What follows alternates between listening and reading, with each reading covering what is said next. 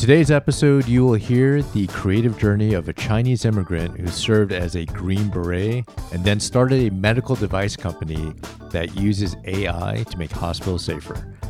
I'm Bon Ku, the host of Design Lab. It's a show where we answer the question, how might we design healthier lives? Today, we have Michael Wong joining us. He is a Chinese-American immigrant who graduated from Emory and Columbia University.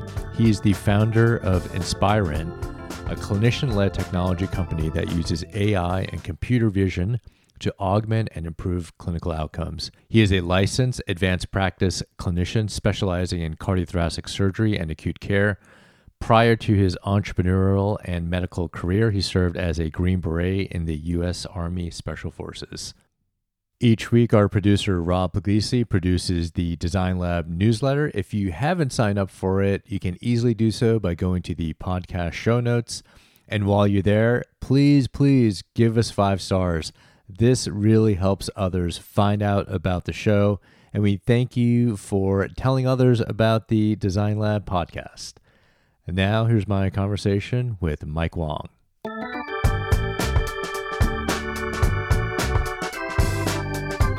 Mike, welcome to Design Lab. I'm stoked to have you on the show and continue our conversation that we had a few weeks ago in Brooklyn. Amazing. Yeah, we had a great night in Brooklyn. Inspirin's technology was on exhibit, and we got to meet for the first time after missing you in Philly. So absolutely, this is just amazing. Thank you so much for having me. I got a chance to actually demo your device, Inspirin, and I was amazed by it, blown away by the technology. Can you explain to our audience what it is, what it does? Yeah. So Inspirin's technology is an advanced artificial intelligence hardware coupled by powerful software that essentially digitizes the patient's care environment.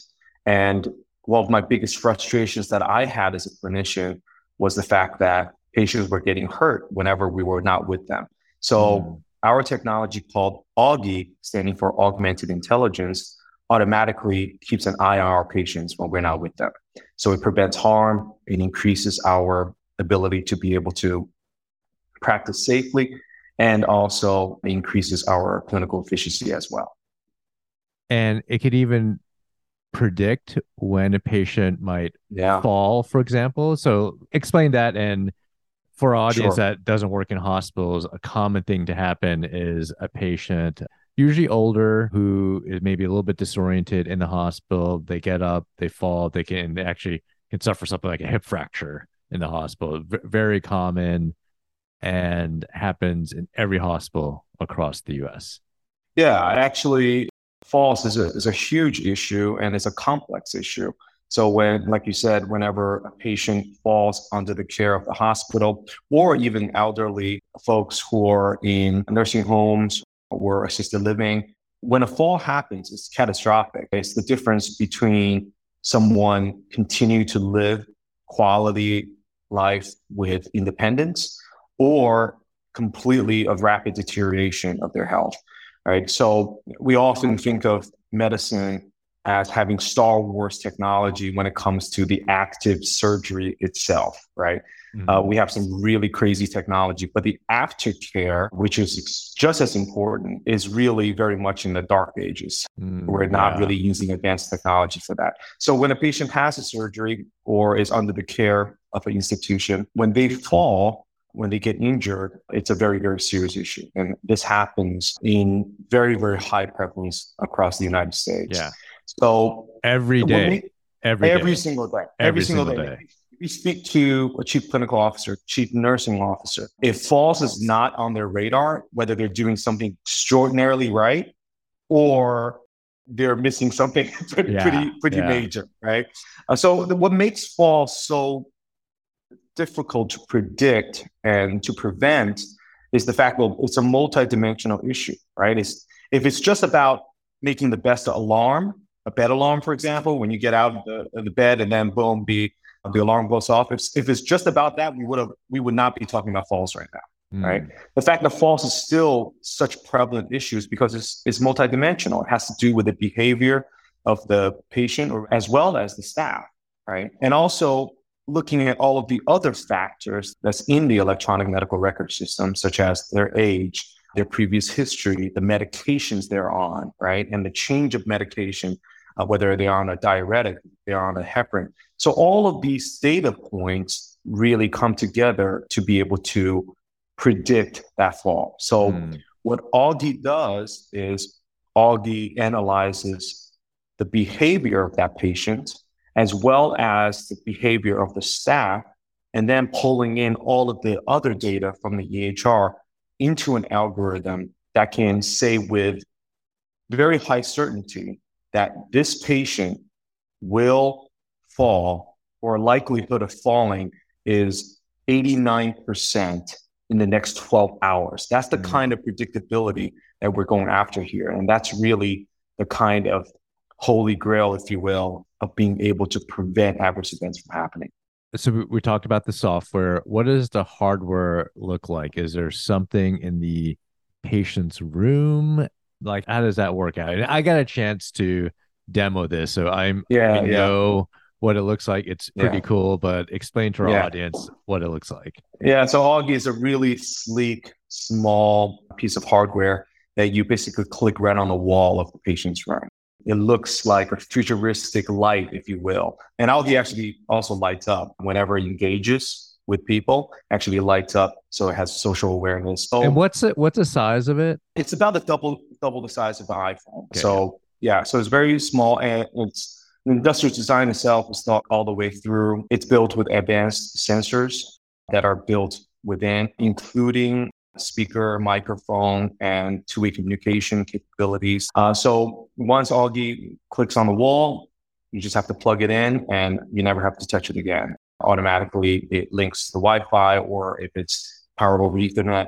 So it's very, very scalable. And so it's kind of like a Alexa that can see, right? That's right. That Alexa that can see, and that's a lot smarter because it has a powerful processor built into the hardware. So it uses edge computing, which means all of the analysis and computation takes place on the hardware level, right? So instead of Alexa, for example, would take the information, shoot it up to the cloud, computation takes place there, and then information gets shut down, right? Augie actually retains all of the data on the local device level. It does the computation. It's basically a supercomputer on the wall. And then it actually classifies the data to go to the cloud and then eventually being dispersed onto the mobile application of the caregivers. What's cool is years ago, I think I saw an early prototype that Marcel Botha, who's the CEO of 10x Beta, who helped bring this to fruition of building the device. And I was like, oh, that's cool. But it was actually cool to see it a few weeks ago in Brooklyn, and it's actually being used in hospitals right now, right? Some of the biggest hospitals around the country are using it. And definitely big shout out to Marcel, my dear friend and brother. I wouldn't be where I am without Marcel. I'll say that on record. It's been an extremely productive working relationship, and all of my ideas, all of my creative ideas, a lot of it started with the conversation with him. And in that first earlier stages of prototyping and manufacturing, all of it was critical. So he played a critical role. Him and 10x Beta played a critical role in the commercialization of Inspiron. Yes, we're in major hospitals around the country. We're also in senior living facilities from the East Coast to the West, to Florida, to Texas. So the application of this is not only in hospitals, but also in senior living as well.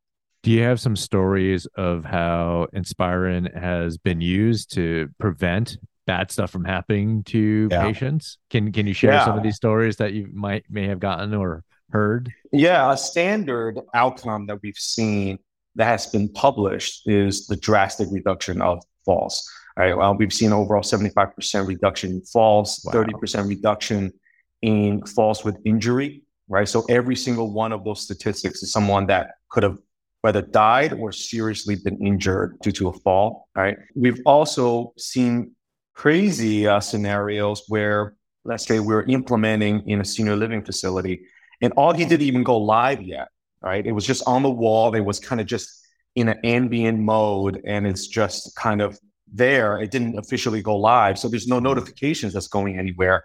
But Augie started to realize that perhaps someone had gotten hurt inside their apartment in the assisted living facility. And Augie would actually ping us internally and allowing us to be able to literally pick up the phone and says, hey, there's somebody actually hurt. In those scenarios, you hear the worst case scenarios and the nightmare scenarios, right? Someone who's gotten hurt, they're on the floor and they're stuck there for 10, 12 hours. Yeah. And no one is there to be able to know that happened. Happens all the time. I work in an emergency room and we get a story like this every single day. Yeah. And because it's impossible, a human can't watch over someone 24/7. Yeah, it's the math. It's this math, right? It's just the number of people who need care and observation, and especially with the growing number of the retired and elderly, it's just impossible, right? And the old commercial at fall and I can get up and pressing the button. That's old school, right? But the thing is, many people are not cohesive enough or are with it enough to be able to actually get to that button or remember to wear that button. Or you sustain a head injury and you physically can't do it. Correct. And that happens all the time too, right? So that's exactly why there's a need for this technology and to be able to essentially utilize really advanced software to be able to monitor these things and prevent it from happening. So all across the board, we've seen some really amazing results. And that's what makes this journey so fulfilling, right? It's because every week we get reports of the data that's coming back, of the number of saves. We call it the number of saves that we have, whether it's in the hospital or a senior living facility. And these are tangible, real lives that were saved because of this technology. Yeah. Right. And when I started this company, I said, if this thing works and I saved one life, that I would consider it successful. And I don't tell investors that, but personally, I would consider that a success, right? And worthy of my efforts. But the fact that literally we're looking at hundreds and thousands of lives being saved on a monthly basis, and that's just extraordinarily rewarding. I want to get back to a word that you said before. You said creativity.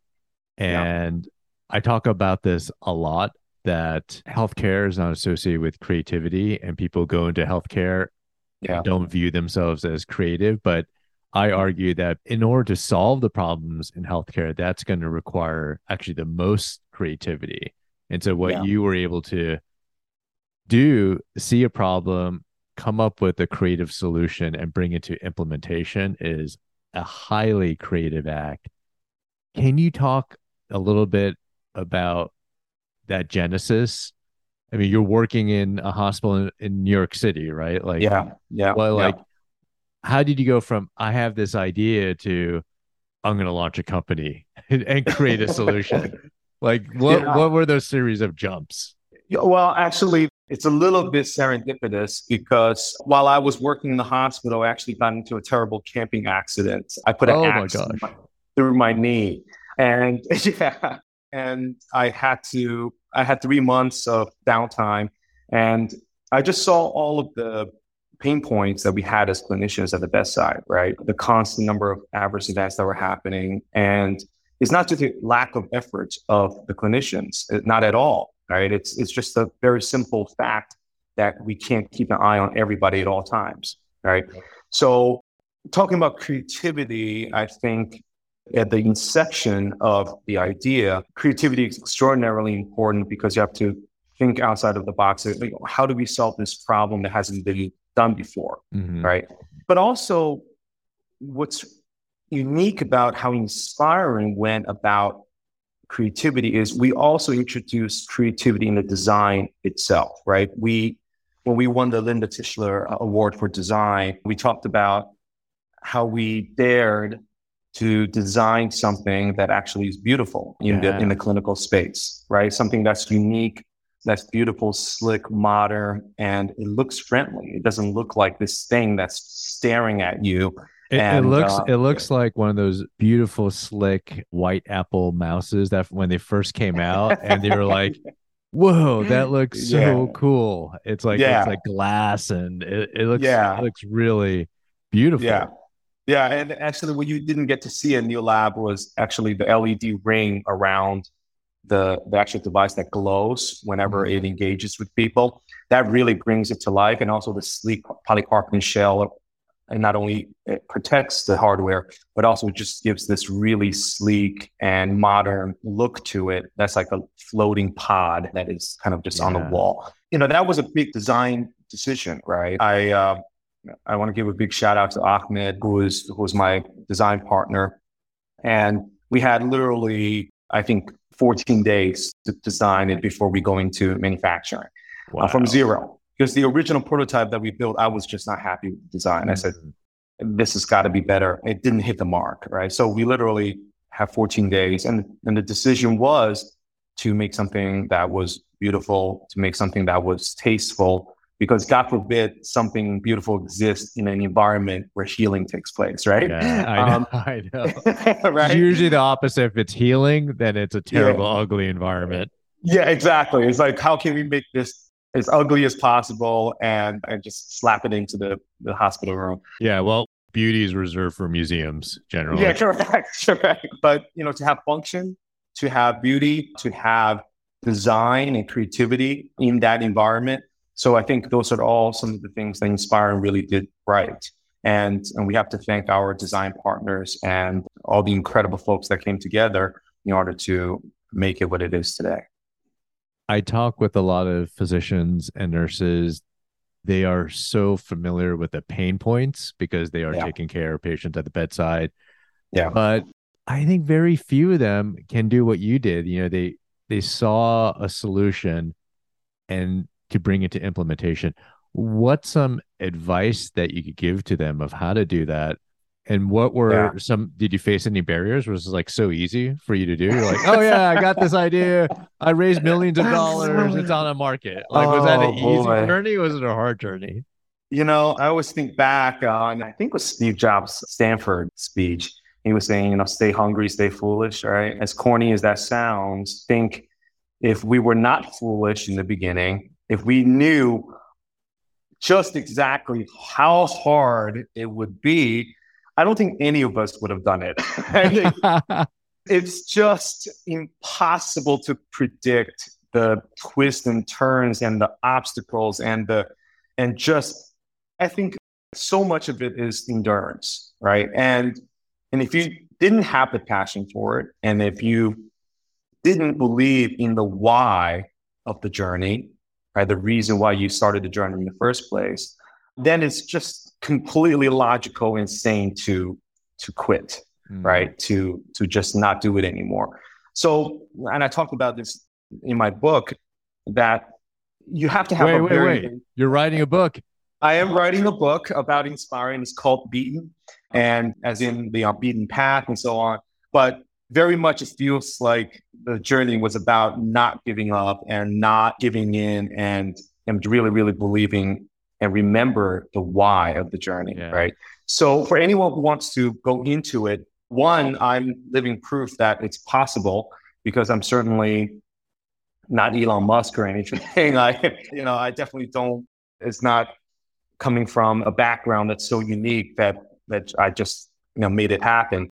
I just learned that you were a Green Beret in the U.S. Special Forces. So you do have a little bit of familiarity with endurance. So, Endurance, yes, with endurance and acceptance of pain, I think that definitely came in handy. It so it was good preparation for you starting a medical device company. was great. It was great preparation, and I usually fall back to the baseline of, hey, if I'm not getting shot at today, and that's a good day, right? So, but the fact that I did it, and I did it with a team of extraordinary people. Huge shout out to my co-founder Paul Coyne, Dr. Paul Coyne, Vin Casito, Jeff Morelli. We kind of just came together, right?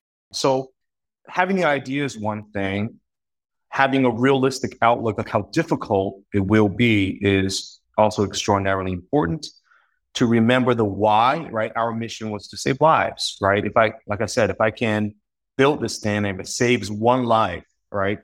I think I would consider that a success, right? Mm. And and to build the team around you of folks who are equally committed and has that incredible grit, right? To be able to look dead in the eye many, many times, just the pure darkness of the unknown and also the darkness of kind of impending failure, that feeling, right, of the abyss, and to be able to look back at it and say, I don't care. I'm just going to keep going. I am not going to give up. And you're going to have to kill me to make me quit. And my co-founder and I had the saying, no surrender, no retreat. And that's from a Bruce Springsteen song. And that kind of was built into the culture of the company, right? To be extraordinarily resilient and believing in our mission and not giving up until it's 100% accomplished. How long did that take from when you got the first idea to actually delivering the product? Yeah. So the night of the camping accident was 2015. All right. 2015, I was stuck and I thought, okay, let's give this a go and let's see what happens. All right. So that was when it officially started. Then going through the prototyping process, we didn't commercialize until 2019. So it was. That's really fast. Cause isn't like the average medical device something like 10 years? Oh, yeah. So we kind of did an accelerated version of it. And remember, we had no ties to money. There was no rich uncle. There was no friend who came in. Zero. Absolutely you don't zero. Come from wealth. A lot of these stories of entrepreneurs, like they self-funded, friends and family. Zero. Absolutely zero. Matter of fact, I mean, I know you can relate to this. I didn't tell my parents about Inspiring for about 5 years. No, 5 years. They had no idea. At some point, your parents are Chinese. Chinese, old school, first generation immigrant. I am a first generation. At some point, my parents knew I had quit the hospital, but they had no idea what I was actually doing. So, wow, you thought they would get angry at you? No, because I wanted to say I did this by myself 100%, that I did not take even their advice. I didn't take any input from them. Nonetheless, definitely no money or any support, right? And to be able to say this was entirely my own, right? Because everything else, whether it's school or anything else, I felt very much it was standing on their shoulders and because there's sacrifice, all of it is. Right. Yeah. But I wanted to uniquely create something that was my own. Right. And that's why I kept it from them. Actually, how my mom found out was like a healthcare magazine got sent, out in the world, and she picked it up and there it was on the cover. And she said, I think we need to talk. That is hilarious. Yeah. But very recently, Inspiring actually had a company retreat on Long Island where I'm from. And I was actually able to invite my mom to the retreat. So she actually saw all of the people that work in the company, all of the amazing people. And she actually saw Augie live and working. And she said, wow, okay, this really is a real thing. It's not just one project. That is amazing. Yeah. So you grew up in Long Island? Did you grow up in China? I grew up in China and I came here around 9 years old to Long Island, to a town called Farmingdale. And I'm a first generation immigrant. I'm not an ABC, born Chinese, and came here with no language and really the classic immigrant. Spoke no English and landed in New York. And the ironic thing is my mom was an English professor in China, but she never got to teach me. We're in China. Northeast China, in Jilin province, in a town called Changchun. And that's where I grew up. She taught English in the university. But when we immigrated here, because she was so busy with work, the ironic thing is she never taught me English. So kind of had to teach myself. But yeah, classic immigrant story, extreme poverty. And around that time, Long Island was not that diverse, right? Yeah. So also a lot of racism at the time as well. So that really humbled me. The typical getting called Ching Chong and Bruce Lee, all that stuff. Oh yeah, I mean, one of my earliest memories was a kid coming up to me and and said, and this is like seventh grade. So this, coming from a seventh grade kid, Yeah. this kid walked up and said, we should have finished you all in Vietnam. Oh and my gosh. and that always stayed with me, right? And I didn't understand the dynamics of the ethnic tensions and so on. But certainly things have gotten a lot better on Long Island and so on. But that pain and that struggle really drives me in so many ways. And in many ways, that was a blessing that lit the fire underneath me to really be capable, right? And to not to be made fun of and to not be inferior, right? Yeah. But I wouldn't trade it for anything because it was so meaningful and it given me so much drive. Yeah. Most immigrant parents from Asian countries either own dry cleaners or go into business with restaurants. So my parents had owned a restaurant. What did your parents do? Restaurant. It was, yeah. I moved here. I was that kid in the front doing his homework in the restaurant. But Classic. Drop me off at the restaurant instead of a house. My classmates were like, "Why is the bus dropping you off at a shopping center?" I love going to Chinese and Korean restaurants and seeing the kids doing their homework there or working it. I don't know. It just moves me because like I've been there, man. I know what that's like.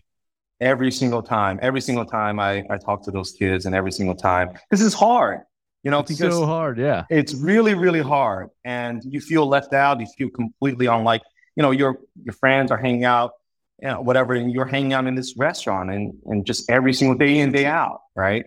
It's hard. So you and I definitely have that in common. My cousins actually lived in the restaurant. They owned a restaurant in Chicago.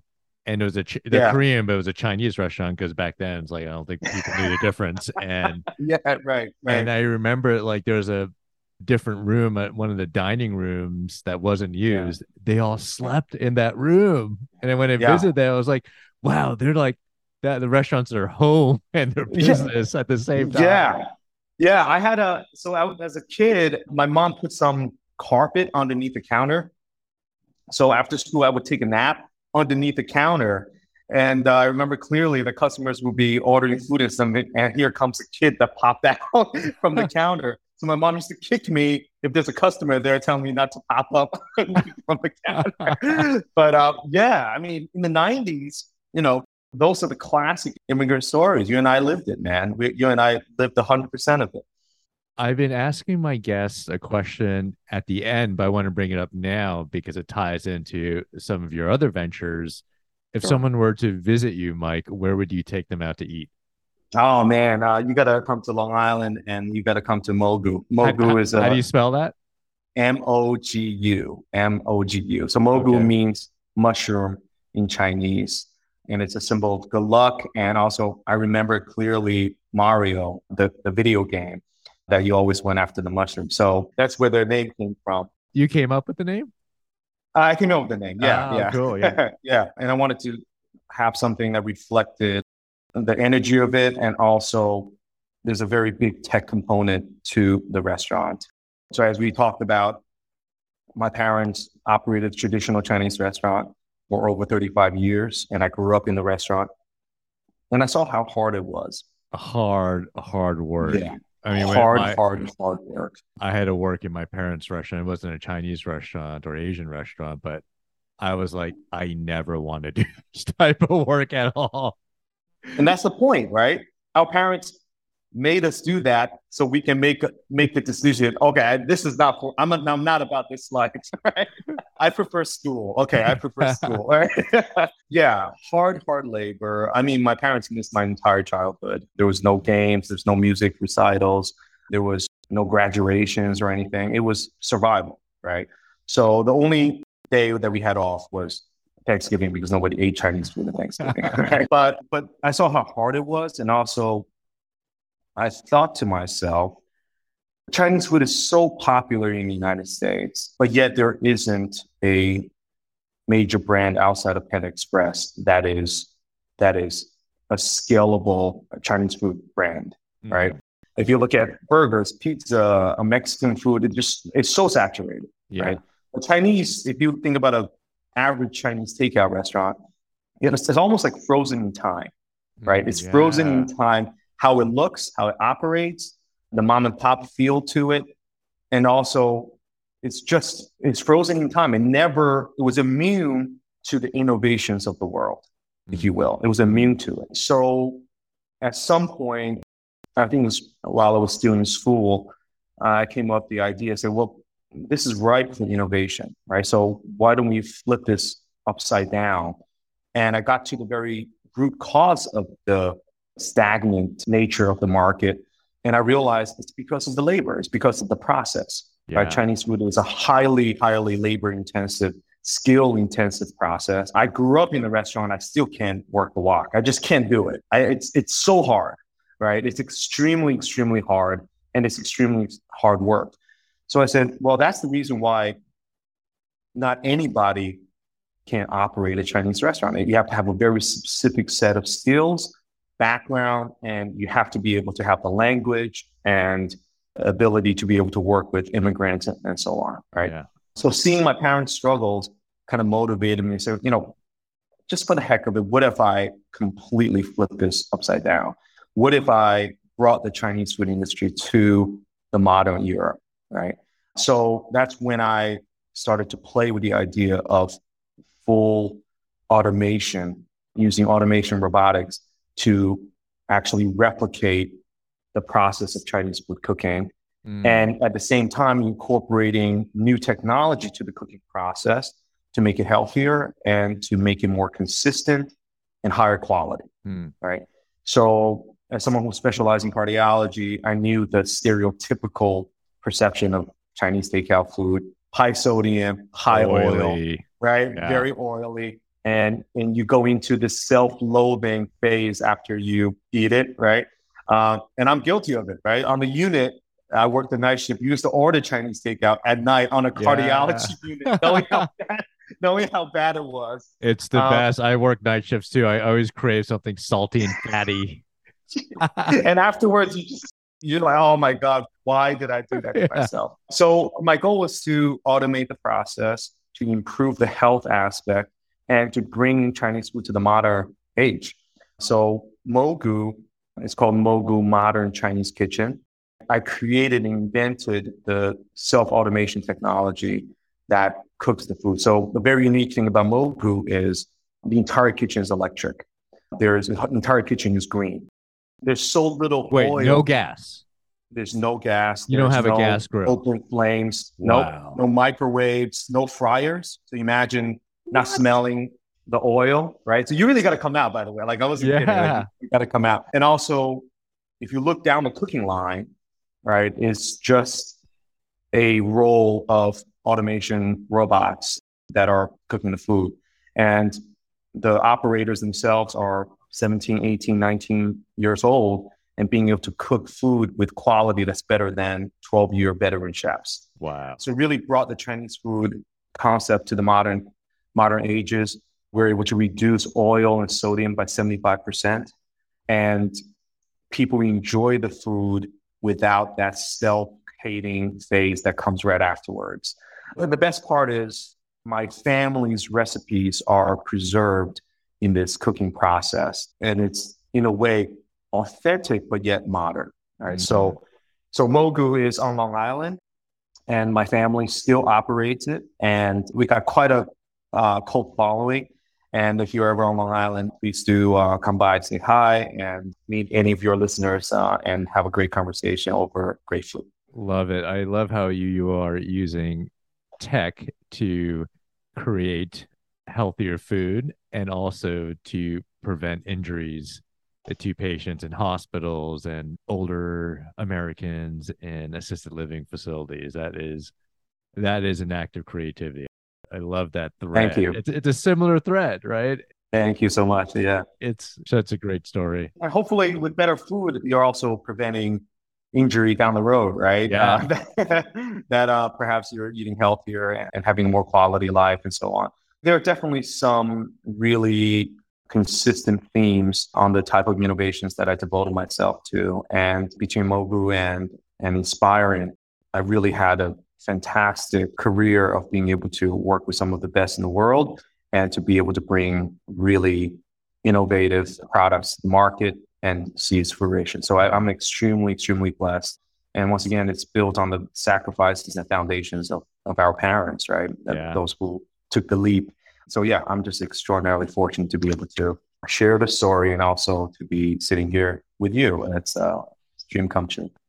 Now, if I'm working at a hospital or assisted living facility, or if I'm listening and my parents are in one, or my grandparents, and I'm thinking, I want this AI device in that facility, like, can I order one? Like, how does it work? Do I tell an administrator at my hospital? How can we get one of these? Yeah, so the business itself is business to business. However, especially for those who have loved ones in assisted living or nursing home or anything like that, definitely urge the administrator and the executives of the institution and demand this extra layer of safety for your loved one. Yeah. Right. There have been many institutions who ended up using Inspiron because the residents themselves and the family members really advocated for it and said, I'm not moving my grandmother in until Augie is up on the wall. Wow. Right. So, I mean, we've seen that over and over again. So absolutely reach out to us. Let us know how we can help. Inspiron.com. You can reach directly to us, and definitely you can demand it and you can advocate for your loved one. And hopefully our technology will be able to have a much, much wider market penetration so that all people automatically have it and you have to demand it. And what stage is your company in right now? You raised billions of dollars and you're chilling out in Long Island sipping tequila all day long? No. Are you still raising money for your company to scale? We're always in the trenches. It doesn't matter if Series A, B, C, D, whatever it is. The mentality is we're always in the trenches, and there's always that next step of innovation that we want to undertake.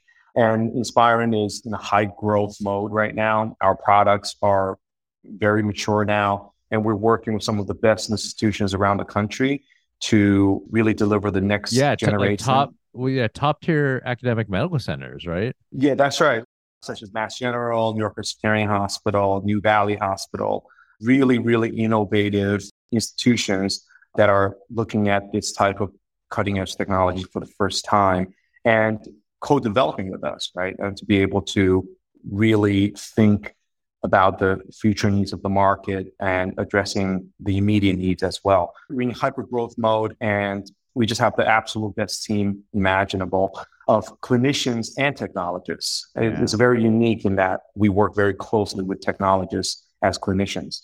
So, if you're a clinician, if you're looking to get into tech, or if you're an engineer looking to get into healthcare and making impact, please reach out to us. We're always looking for the best people out there, and we're extremely fortunate to be able to have some of the very, very best that works with us. Amazing. We'll put the link to your company in the show notes, as well as Mogu. And I don't have to ask you which book that you would recommend because you're writing one. When is it coming out? When can we grab a copy?